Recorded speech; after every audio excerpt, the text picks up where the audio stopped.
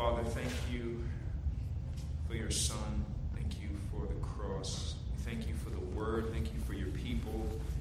Thank you, Lord, for the willingness to serve your people. Lord, I thank you for our brother Kinsey and his setting up of this impromptu camera situation for those who are at home. Lord, we lift up this time to you, and we ask that you glorify yourself, encourage your people, help us to stand firm with minds that are set on things above. In Jesus' name, amen. Okay, so I have one question already, and then we'll see what happens from there. Okay, here's the question. Since we believe that to be with the Lord Jesus in person is far better than anything we have here on earth. Y'all get that, right? It's better to be with the Lord than here. When a brother or sister becomes ill or sick, why do we generally pray for their recovery? Why don't we instead pray that they swiftly and painlessly be brought home to be in his glorious presence? See, so we believe that to depart and be with the Lord is far better. Amen? Amen. We believe that this world is filled with the curse, the problem, sin, error, discouragement. How many times have you cried out, Maranatha, thank you. Come, maybe not too, but come, Lord, quick, Maranatha, right? You want the Lord to return. And yet, when believers, not unbelievers, but when believers become ill, why do we almost always pray that they will recover instead of swiftly and quickly go to be with their Lord? It's a good question. And I think it hits us right where we live in the question that we should always be asking ourselves, how much of this do I believe in my actual life and not just theoretically as a position, as a doctrinal statement? So, first, I would say that one of the reasons why believers do this is because it's commanded and practiced in the New Testament. So James 5 is probably the most explicit example of this. James 5:13 through 16. Would somebody, and here we have microphone. So if you want to ask a question, be heard, that's what this is for.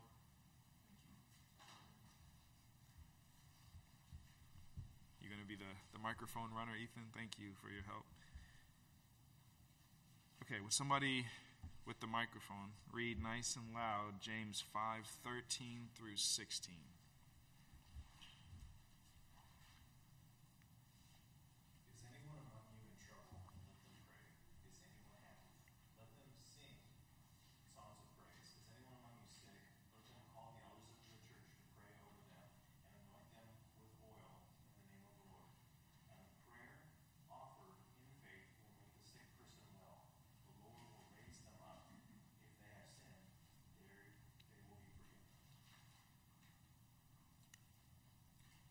And then the last verse, therefore confess your sins to each other and pray for each other so that you may be healed. The prayer of a righteous person is powerful and effective. Thank you. So we see in James literally a command. If anyone is sick, what are they to do? According to the text. Call the elders, right? So there's an assumption that in a church there will be elders. So there's that. And there's assumption that believers will get sick. And when that happens, they are told, call the elders and let them pray over him. Now, that prayer, we could say maybe the thing that the elders were praying is for them to swiftly go and be with the Lord, but we're told, let him pray, anointing with oil, that with faith prayed to the Lord will raise him out of his sick bed, even have the word healed there. And just if there's any confusion, the language of if they have committed any sins, because we know in 1 Corinthians 15 that some people who were taking, 11, that some people who were taking the Lord's Supper in an unworthy manner, some of them had become sick because of that. So there is a reality that there could be sickness that is unconfessed, unrepented of, that is leading to this sickness. And so one of the things that as an elder, as a pastor, that I've been trained to do biblically is when someone does call for me to pray for them, anointing with oil if they're sick, is to ask the question, do you have any sins that you have not repented of? Any sins that you're hiding or anything like that that may be leading to this? And in my time as a pastor, there have been times when someone has said, actually, yes. And they confessed and we prayed and the Lord healed. And then there have been times when they say, no, nothing that I can think of, and we've prayed and they didn't get healed and actually died. So there is just, if there was any confusion about that. So we see that when a believer is sick, they are told to call for the elders to pray that they may be healed. And another place in Philippians 2:25 through 30, we have an example of this. So we have a command, if you will, maybe an allowance. The word let is not as strong of a word, but an allowance to ask for the elders to pray. But here we have an example. Philippians 2:25 through 30. Did you read that, brother? I have thought it necessary to send to you Epaphroditus, my brother and fellow worker and fellow soldier, and your messenger and minister to my need. For he has been longing for you all, and has been distressed because you heard that he was ill. Indeed, he was ill, near to death. But God had mercy on him, and not only on him, but on me also, lest I should have sorrow upon sorrow. I am the more eager to send him, therefore, that you may rejoice at seeing him again, and that I may be less anxious. So receive him in the Lord with all joy, and honor such men, for he nearly died for the work of Christ, risking his life to complete what was lacking in your service to me.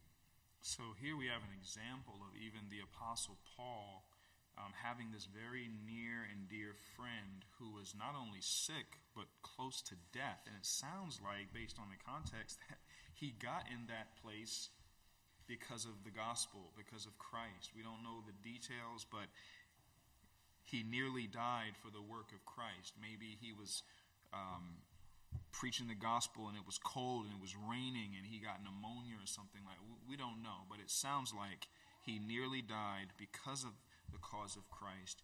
And rather than there being overwhelming joy, like this brother's near to death, he's about to see the Lord, let's usher him in.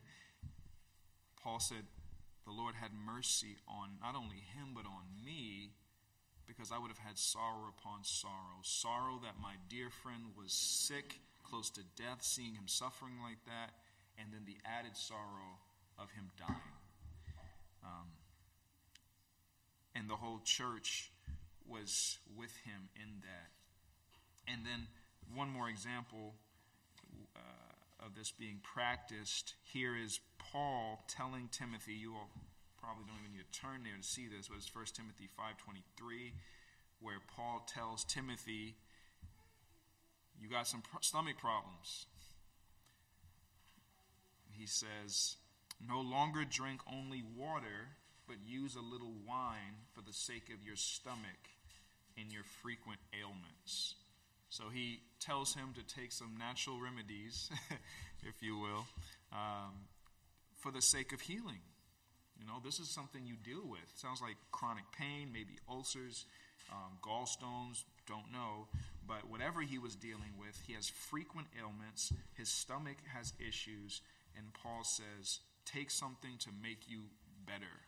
So, in a sense, to prolong your life rather than cut it short, if that was possible. So, one of the reasons why we pray when a believer is sick, is because we see it commanded and practiced in Scripture. But why? Okay, so that's why we do it. But what's the sentiment behind it? What's the benefit? We say it's far better to be with Christ. So let's go to that place where that's written, Philippians 1:18 through 26, so that we can understand the heart of this.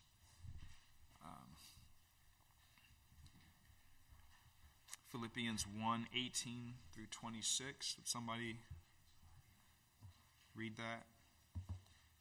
And again, the question is, when a believer is sick, why do we pray for them to recover rather than for the Lord to take them out of this cruel, sinful world and go and be with Him? Philippians 1:18. But then, only that in every day, whether in pretense or in truth, Christ is proclaimed, and in that I rejoice.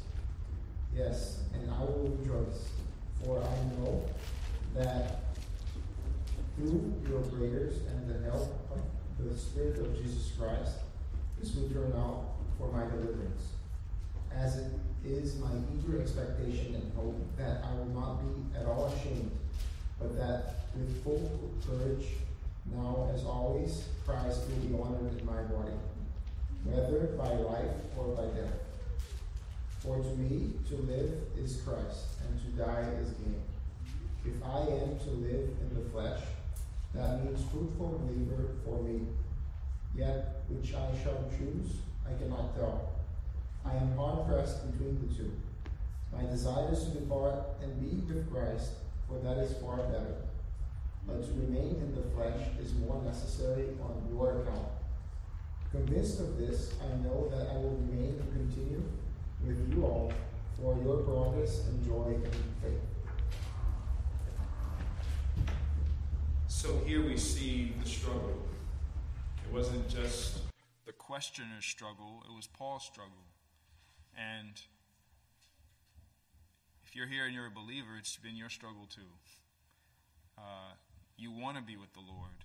You desire to see His face. You want to walk with Him. You want to be done with your sin. You're tired of failing. You long to worship Him as He deserves to be worshipped. You want to hear His voice without any distraction. You want to fellowship without interruption. You desire to rest forever in Him with no more sorrow or sadness or sin or Satan or the disgusting world that you desire to be with Him. And you realize there's much to do in this world. If the Lord were to remove all the believers, this world would be left in utter darkness. Where's the witness? Where's the light? Where's the salt? Where's the gospel herald? Who's going to cry out on the street corner and tell people to repent and believe? We all want to go, but Paul said there's fruitful labor to be done. And for your sake, I mean, the thing that staggers me about this is, what book is this written in? Philippians. Where was Paul when he wrote Philippians? Prison. Think about that, right? He's not like in the Hamptons on vacation, enjoying all the luxuries that God has allowed us to. He's in prison saying, I'd rather stay here for your sake. I'd rather continue suffering for your account because there's so much to do. And he was convinced, whether I'm alive or whether I'm dead, it's good as long as I'm focused on Him, with Him, doing for Him. And when that's your heart, who can threaten you? What What can they threaten you with? Death? Great, I get to be with my Lord. Well, we're going to keep you alive in a prison. Great, I get to serve him there.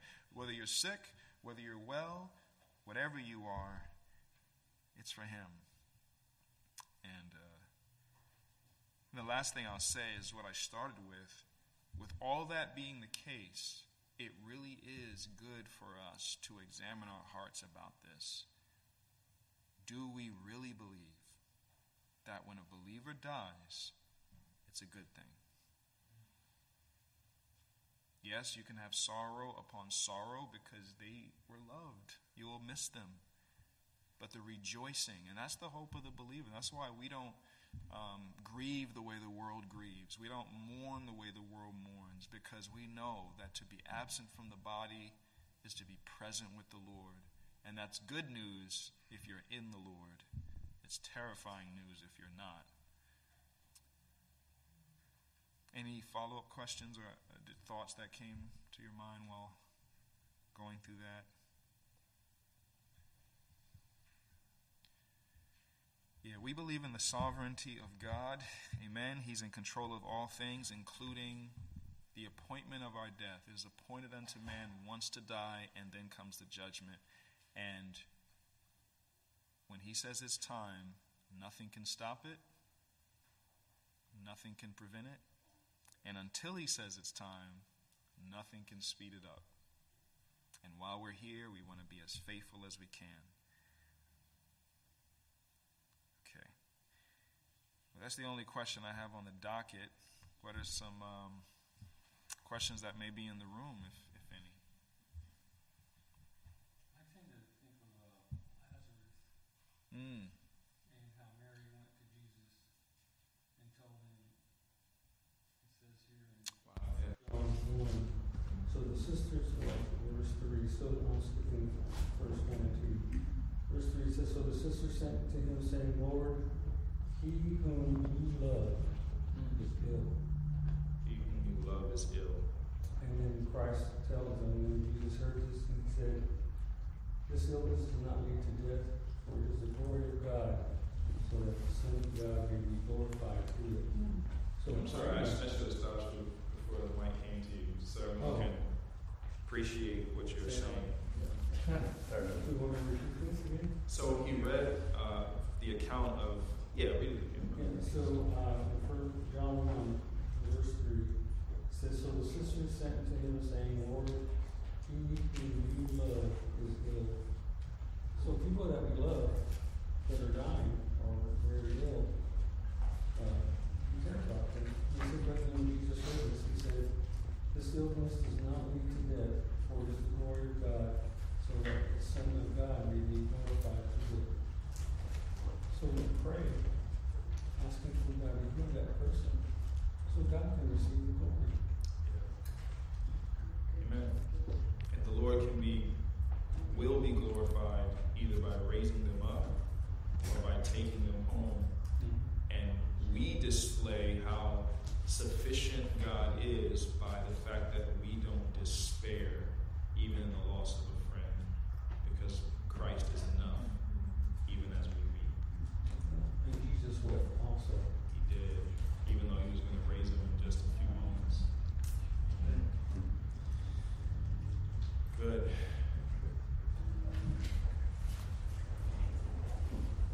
We're going to get our steps in today, everybody. Yeah, that's good. Good. So the question is, what should the Christian's process be for sin in their life, past, present, future, in the sense of, when you get saved, the Lord brings remembrance to things that you did in the past before you were saved. Sins that, since your conversion, wow, I did that. And I really did treat my brother, sister, dog super poorly that day. Do you mourn over that? Do you disregard it? I'm saved. Current day believers, they sin. Immediate repentance. Oh, you know what, Lord, I shouldn't have said that in traffic. But the enemy comes in, but you did say. What's the believer's battle with those sins that they commit, that they remember that they commit, that they're sorrowful over, and that it's like, how do I move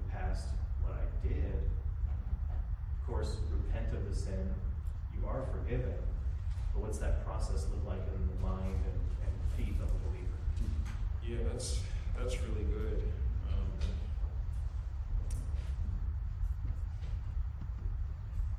So, okay, you've been. Let's do some questions first. How many sins is the Christian forgiven of?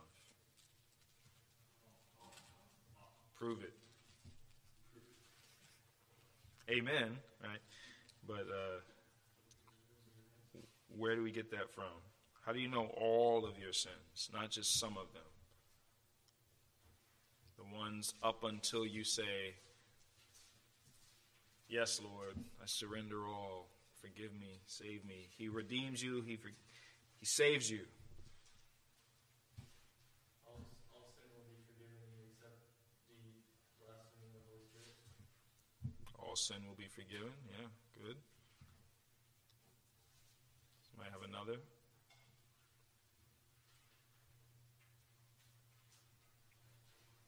And if you don't have these memorized, I would recommend that you underline, make a note, because when the enemy comes in like a flood, when he comes and whispers, you need to have truth to stand on. 1 John 1:7, if we confess our sins, he is faithful and just to forgive us our sins and to cleanse us from all unrighteousness. As far as the east is from the west, so he hath removed our transgressions from us. Yeah. Amen. There are many, many, many others. Okay, so you have your sins forgiven because of the blood. I was thinking of Hebrews 10, where the sacrifice of Jesus was once for all. Once for all. Yeah. Colossians 2:13. You were dead in your trespasses and the uncircumcision of your flesh. God made alive together with him, having forgiven us all our trespasses by canceling the record of debt that stood against us with its legal demands. This he set aside, nailing it to the cross. So, the big picture is... Oh, you got one, sis?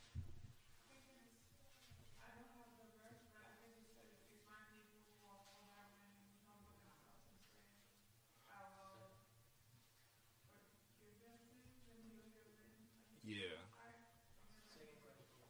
Second Chronicle, right. Yeah. Now, you're right. That's scripture, and the forgiveness is promised there more on a national level with the nation of Israel as a people, but that truth is spiritually carried over into what the new covenant does provide.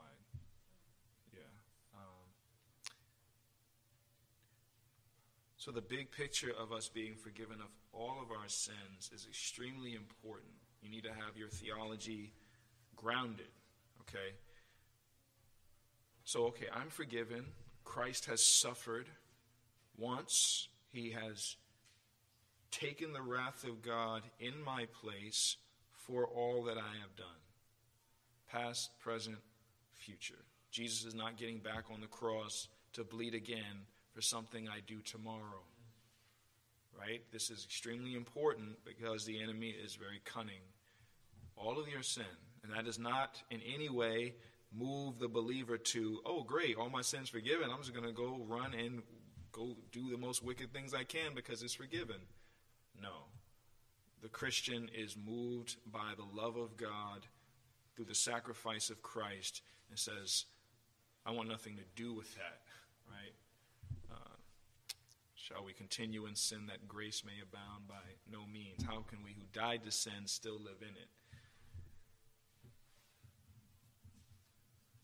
But something comes to your mind. You're reminded of something you did before.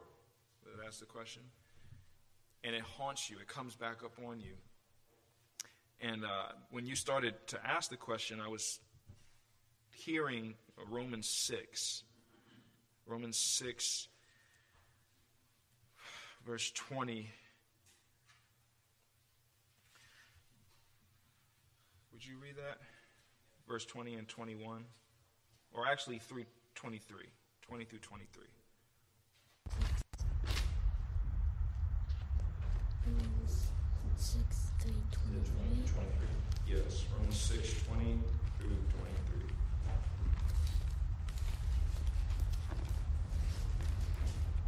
For when you were slaves of sin, you were free in regard to righteousness. But to what fruit were you given at that time from the things of which you are now ashamed?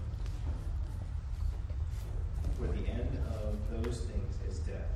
But now that you have been set free from sin and have become slaves of God, the fruit you get leads to sanctification, and its end, eternal life. For the wages of sin is death, but the free gift of God is eternal life in Jesus Christ our Lord. So there's an acknowledgement that the things that you did at one time that you thought was the best thing since sliced bread, Now, to think about them brings shame. There's a reality that when you reflect, sometimes this can happen as you're sharing your testimony and something, your testimony is never a script. You tell it and then you tell it to someone else 3 months later and you may bring up something else that you forgot before. And when you're reminded of the sin of your past, there is a reality. These are the things of which we are now ashamed. But notice that Paul doesn't stay there and say, camp out there and dwell there. He immediately goes to where you are now, who you are in now, what is true now. There's an acknowledgement of that shame. You can acknowledge it. It was evil. It was wicked. I should not have done that. If there was wrong that you committed against someone else and you haven't gone to them, brothers and sisters, if you're anything like me, when you became a believer, you were spitting fire like a dragon, and everybody was just hell and condemn, and there was no mercy, no love, just real strong. Maybe push some people away in the name of zeal and righteousness, and as you mature in Christ, you realize that was sinful. What do? You go back to those people, and as much as I love the Lord and His Word and you, that was not loving in the way I approached you. Please forgive me. If you remember those things, if you're mindful of how you dealt with people, go to them. Beautiful example there of Zacchaeus, right? Comes down from the tree. If I've defrauded anyone of anything, I repay you. I restore sevenfold. We're going to look at it somewhat today. Philemon, Paul says, if he has wronged you in any way, if he owes you anything, charge it to my account. There's a reality of restoration if it's possible to do that. But overall, if it's just you're reminded of what you did, here's where we must recognize the voice. And I don't mean like you hear voices, but you're reminded of the past. It brings shame, but then it begins to bring despair. It begins to bring condemnation. It begins to bring this, man, I'm just so filthy. I'm just so this. I'm just so that. It leads to darkness, not to hope, not to righteousness, not to joy, not to looking to Christ. It leads you down. It leads you to looking at self. Who would want you to look at self? Who would want you to focus inward and just gaze at the sin rather than at the Savior? See, the Lord, the Spirit of God, will bring your sin before you to convict you, to bring your eyes not to the sin but to the Savior. Not to the behavior that you did, but to the blood that redeems you from that behavior. So there may be a place for you to repent to someone, confess to someone, repay someone, but the overall, the big issue, the issue of the heart, when you are reminded, though it brings shame, quickly move to the cross. Go there with your shame. Go there with the guilt. Go there with the grief. Go there with the sorrow, so that you can be healthy spiritually because of the truth. Any follow up to that? New sins. Same thing. I mean, the cross is the place to go. We should I know I repeat it often, but dwell where the cries of Calvary may be heard, like Spurgeon said. Don't go far from the cross. There's a reason why Paul sought to know nothing among you except Christ and him crucified, not just for the sake of others, but for the sake of himself. How often have we heard it told to us? Preach the gospel to who? To yourself, right? Why do you need to preach the gospel to yourself? Because just like in Zechariah 3, here's Satan, here's Joshua the high priest with filthy clothes, and there's Satan to condemn him, the accuser of the brethren who accuses them night and day before God. He will come, and your hands at times are dirty. You have done that. What do you need when that happens? You need the gospel. You need to be reminded of what Christ has done for you. While you were yet a sinner, Christ died for you. Now that you are a saint, is he going to throw you away? Approach the throne of grace. What does the King James say? With what? Boldness. The throne, God's throne, you're going to approach the throne of God with boldness? How? This is the throne before which the cherubim cover their faces. And you're going to approach it with boldness, with confidence? How could you do such a thing? And why? To receive help in your time of need. And when are you not in a time of need? When do you not need his help? When do you ever worthy to stand before this throne? We approach the throne because of Christ and his blood and his merit, his sacrifice, the love that was poured into us. We're never worthy to stand before the throne in our own merit because of our own performance, because of our own righteousness. It's always because of Christ. And the enemy is very crafty that when you sin, he will say, don't touch that Bible with those hands. Who are you to go pray to the God? You didn't want to pray just a minute ago when you were saying that and when you were doing that. Now you want to pray. And you begin to shrink back and say, yeah, I need to make myself worthy to approach the throne of grace. So what do? Okay, let me do some works. Right? Okay, I read my Bible and maybe I share the gospel with some people. Okay, now I've done enough work. Now I can approach the throne. But that's not the throne of grace. Or you punish yourself. I'm not going to eat.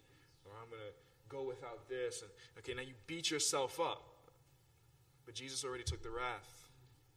So you don't need to pour the wrath upon yourself. And you don't need to earn righteousness because we're robbing Christ of what he came to do. The throne of grace is because he's already worked and he's already suffered, so you can approach with boldness and confidence to receive help because you can't do it without him. And the reason you're probably in the situation you're in the first place is because you thought you could stand on your own 2 feet. And when we think we can stand, take heed lest you fall. And when you fall into the arms of the one who died for you. Fall forward at the foot of the cross.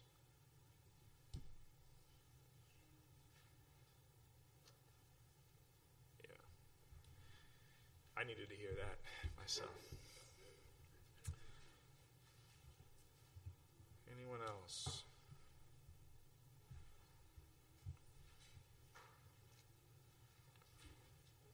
I recently heard someone say, nowadays when I go out, before I go out, I try to pray so the Lord can cover me just in case something happens while I'm out. Then I can just go straight to the Lord. Like, how would you address someone like that who says something like that? Because it almost seems to me like the mindset of, I need to be right, so if I die, then I could just go straight to heaven. There's a follow-up question, but I wanted to see what your thoughts were in that specific thing first. Yeah. Well, at first, I was believing the best about The questioner, that they're a believer, and it reminded me actually of Job. And Job, in chapter 1, we're told, this is Job 1:1, there was a man in the land of Uz whose name was Job, and that man was blameless and upright, one who feared God and turned away from evil. So we're told immediately this is a man who is a believer. He is a lover of the Lord. And in verse 4, his sons used to go and hold a feast in the house of each one on his day, and they would send and invite their 3 sisters to eat and drink with them. I love this family. I love how even though they're old, they still want to be together, spend time together. That's beautiful. It says something about Job as a father, perhaps, that he cultivated this kind of home. Verse 5, and when the days of the feast had run their course, and this is Job would send and consecrate them, and he would rise early in the morning and offer burnt offerings according to the number of them. For Job said, it may be that my children have sinned and cursed God in their hearts. Thus Job did continually. So he was thinking, like, just in case, I want to make sure they're covered, right? So he went to the Lord on their behalf because he said, just in case they may have done something they should not have done. So that was the behavior of a righteous man. And to pray, one of the practices of my mother is before we even start driving, and even if someone does start driving, she's going to pray that the car is protected and not an instrument of destruction and all this thing that there are people who will do that. They pray, Lord, please protect, cover. But that's not the only time you pray. Right? It's not like, okay, Lord, give me this hedge of protection in the morning, and then I'll talk to you again tomorrow for another hedge. And if that's the heart, if it's some rabbit's foot, lucky charm, magical incantation, God, give me a shield around me, thank you for that, I'm going on my way. That is not the heart of the Christian. That's a very dangerous way to think about God. He is not an add-on. He's not an umbrella.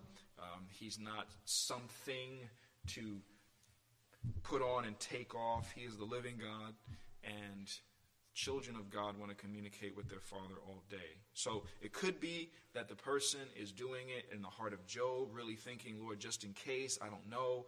Or like David, if there's any wicked way in my heart, try me, search me, know me.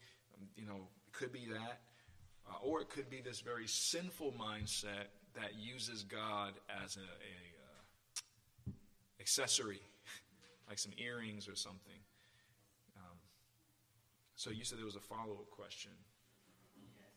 You probably heard this question way too many times, but what if someone is a believer and they do go out and, something bad happened to them, they die, but that person, there was sin that they didn't confess. Would you say that that person showed characteristic of a believer, but there was unconfessed sin and that person died. So if David died before he wrote Psalm 51, before Nathan the prophet came to him, if he died after Bathsheba left his bedroom, where would he go? I mean, there's no, well, again, it goes to the first question. Well, not first question, second question. How many of our sins have we been forgiven of? I mean, what is hell?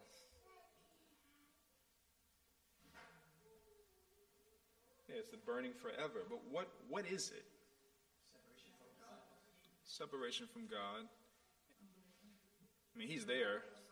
All right, separation from his love, his mercy. It's the wrath of God. It's the anger of God. It's the fury of God. It's the distance from God and all of his mercy and kindness and grace. But why? Why does he pour out wrath on people? Why will... what are they doing there? What is that all about? Their sins. I mean, that's the whole point of them being there, right? They have sinned before a holy God. The soul that sins shall die. But Christ died for your sins.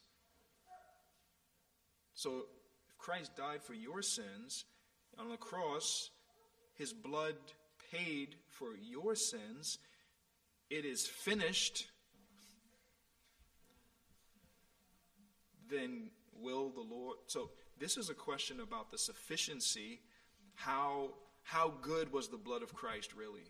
Right? How righteous was his life? How good was his sacrifice? If it was enough for the Father to be satisfied, then he has no more wrath to pour out on you. That is what propitiation means. That's what he came to do. This is why in the garden he's like, is there any way I don't have to drink this cup?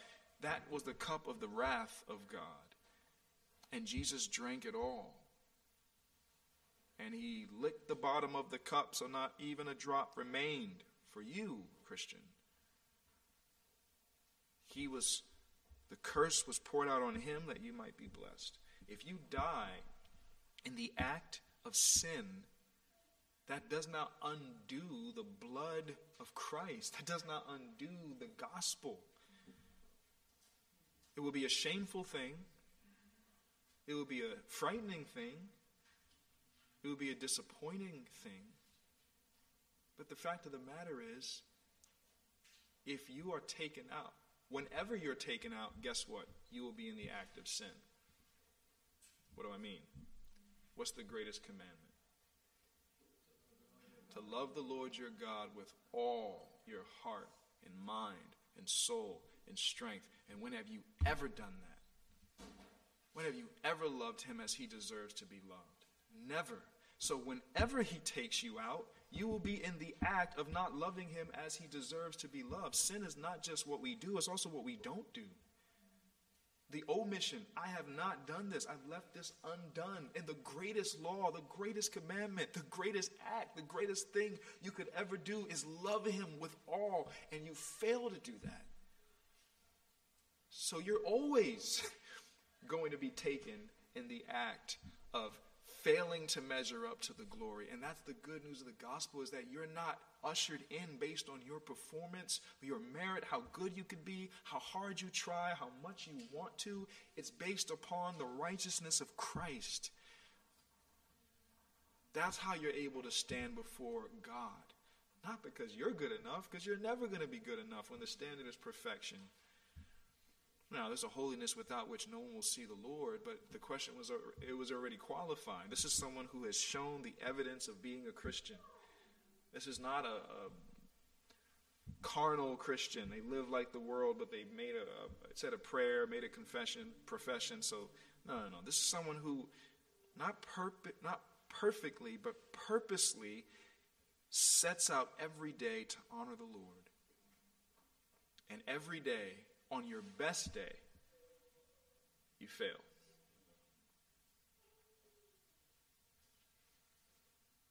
And that is why we need Christ. We don't need him just to get us a blank slate and then we do the rest. That was the problem with the Galatians, right? I mean, okay, you've been justified. You think you're going to be sanctified now by your own strength? It's by the Spirit working through us, but so, yes, you're right, sister. This is a question that is often asked, and genuine believers frightened. But I think this also goes into if you believe you can lose your salvation. If you believe that your salvation was because of you, I made a good choice, or is sustained by you, I'm being obedient enough, then how obedient do you have to be to keep it? How many sins do you have to do to lose it? And then how do you get it back? And if you get it back, how good do you have to be? And now we're not even talking about the cross anymore. Jesus is out of the picture completely, and it's all you. So if you think it's all me, it's based on me, I started this thing, I have to keep this thing going, then that's not salvation at all. That's deception from the enemy to get your eyes off of Christ and onto yourself, and we're back at the same thing, right? That's his strategy. So, no, the Lord never changes. Mm-hmm.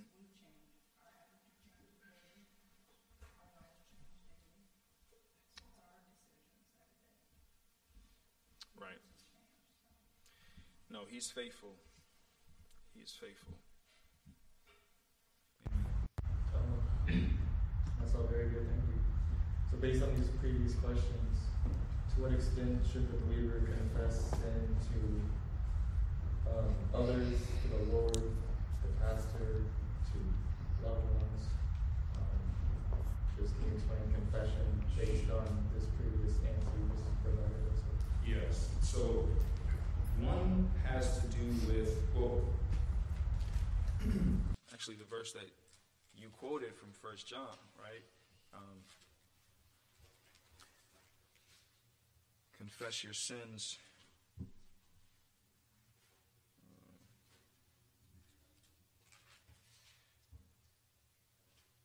What was it that you quoted, brother? 1 John 1:9. Yeah. If we confess our sins, he is faithful and just to forgive our sins. So this confession is to the Lord. Some say this is the confession that brings you into salvation.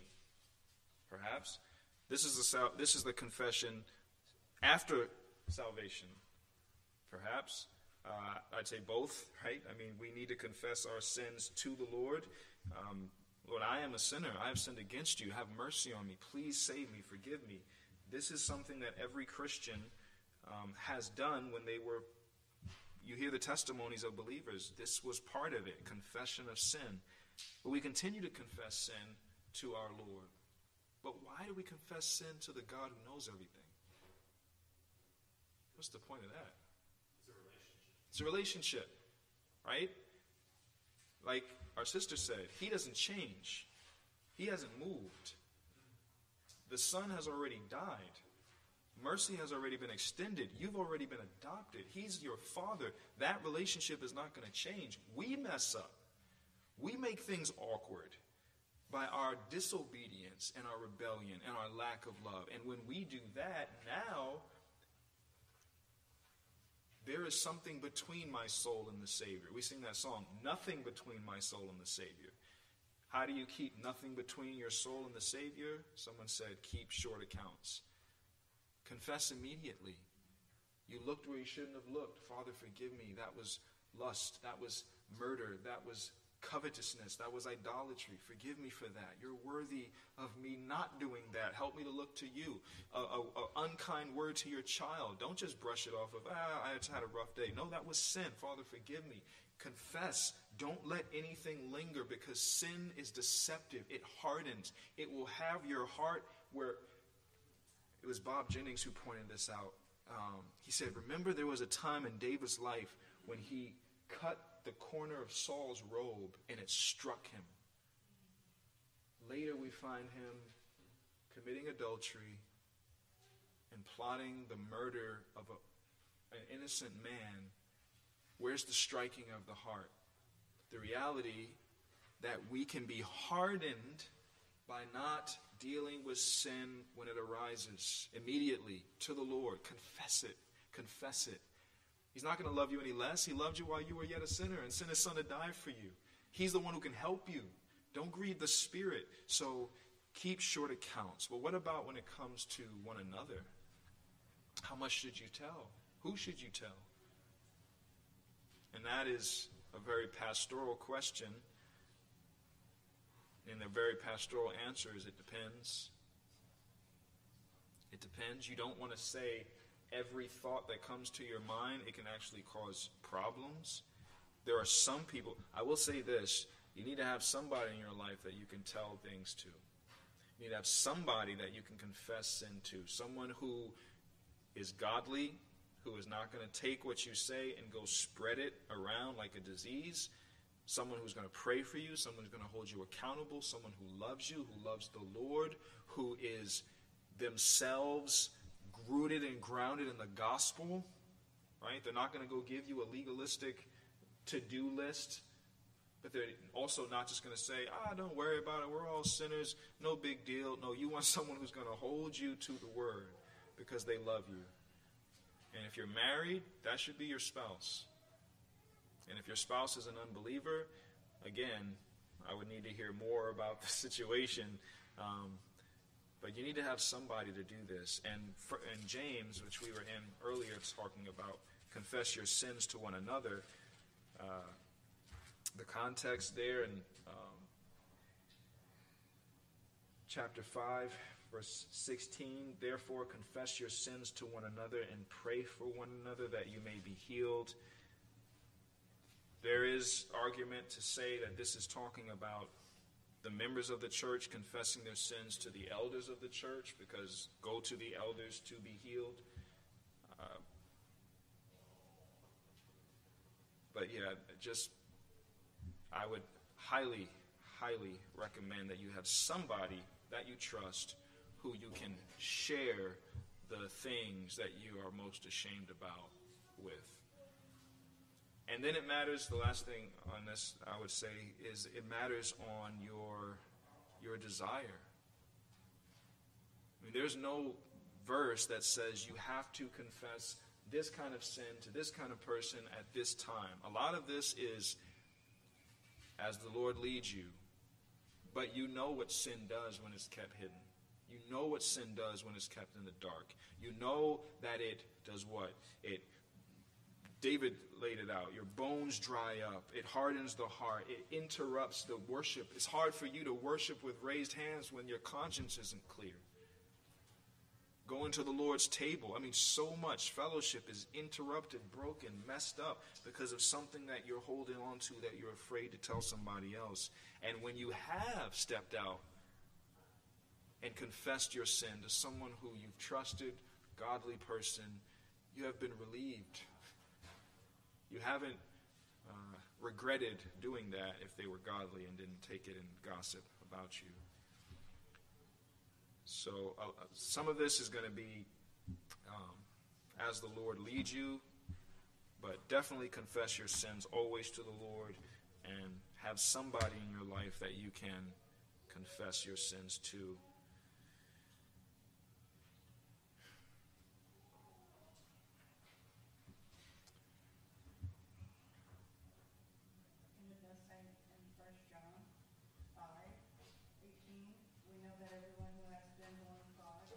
Does not keep on sinning, but he who was born of God protects him, and the evil one does not touch him.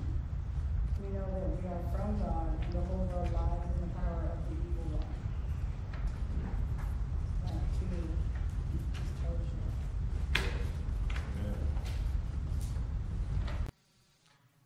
Any other? Got just a couple minutes left. Anybody have anything they wanted to add or?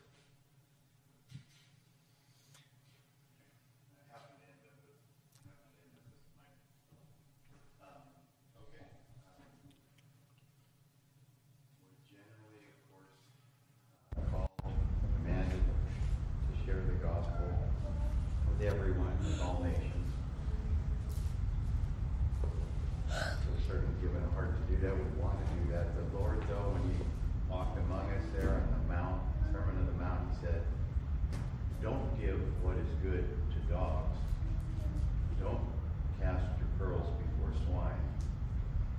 And throughout the ages, the commentators, Christian commentators generally say, well, the dogs, there were few domesticated dogs at the time or none. And that's sort of vicious, acrimonious people, and analogous to, and the swine would be analogous to people wallowing in their sin, delighting in it perhaps. So some would say that the homeless people among us are dogs and swine in that context. Some would say wallow in their sin, luxuriate in it. Some who know from practice, some of them are vicious and attacking, acrimonious and mean.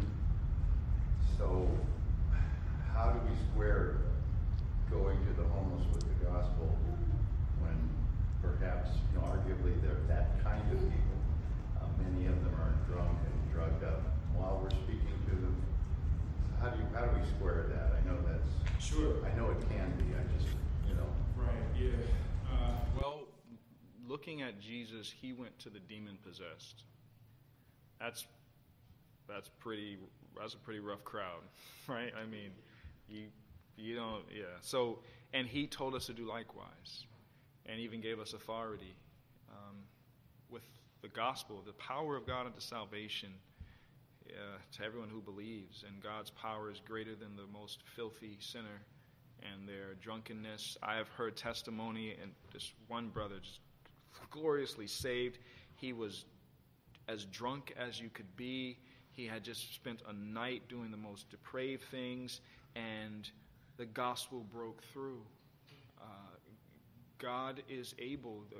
Read these stories of George Whitefield preaching, and people who came there with weapons to harm him drop those rocks, and coal miners' faces all black with the tear. The reality of the hardened heart breaking. And then you think of your own testimony, how hardened we were, how wicked we were. And there is what Jesus said, that there are dogs who, like you said, there's not the domesticated dog that would,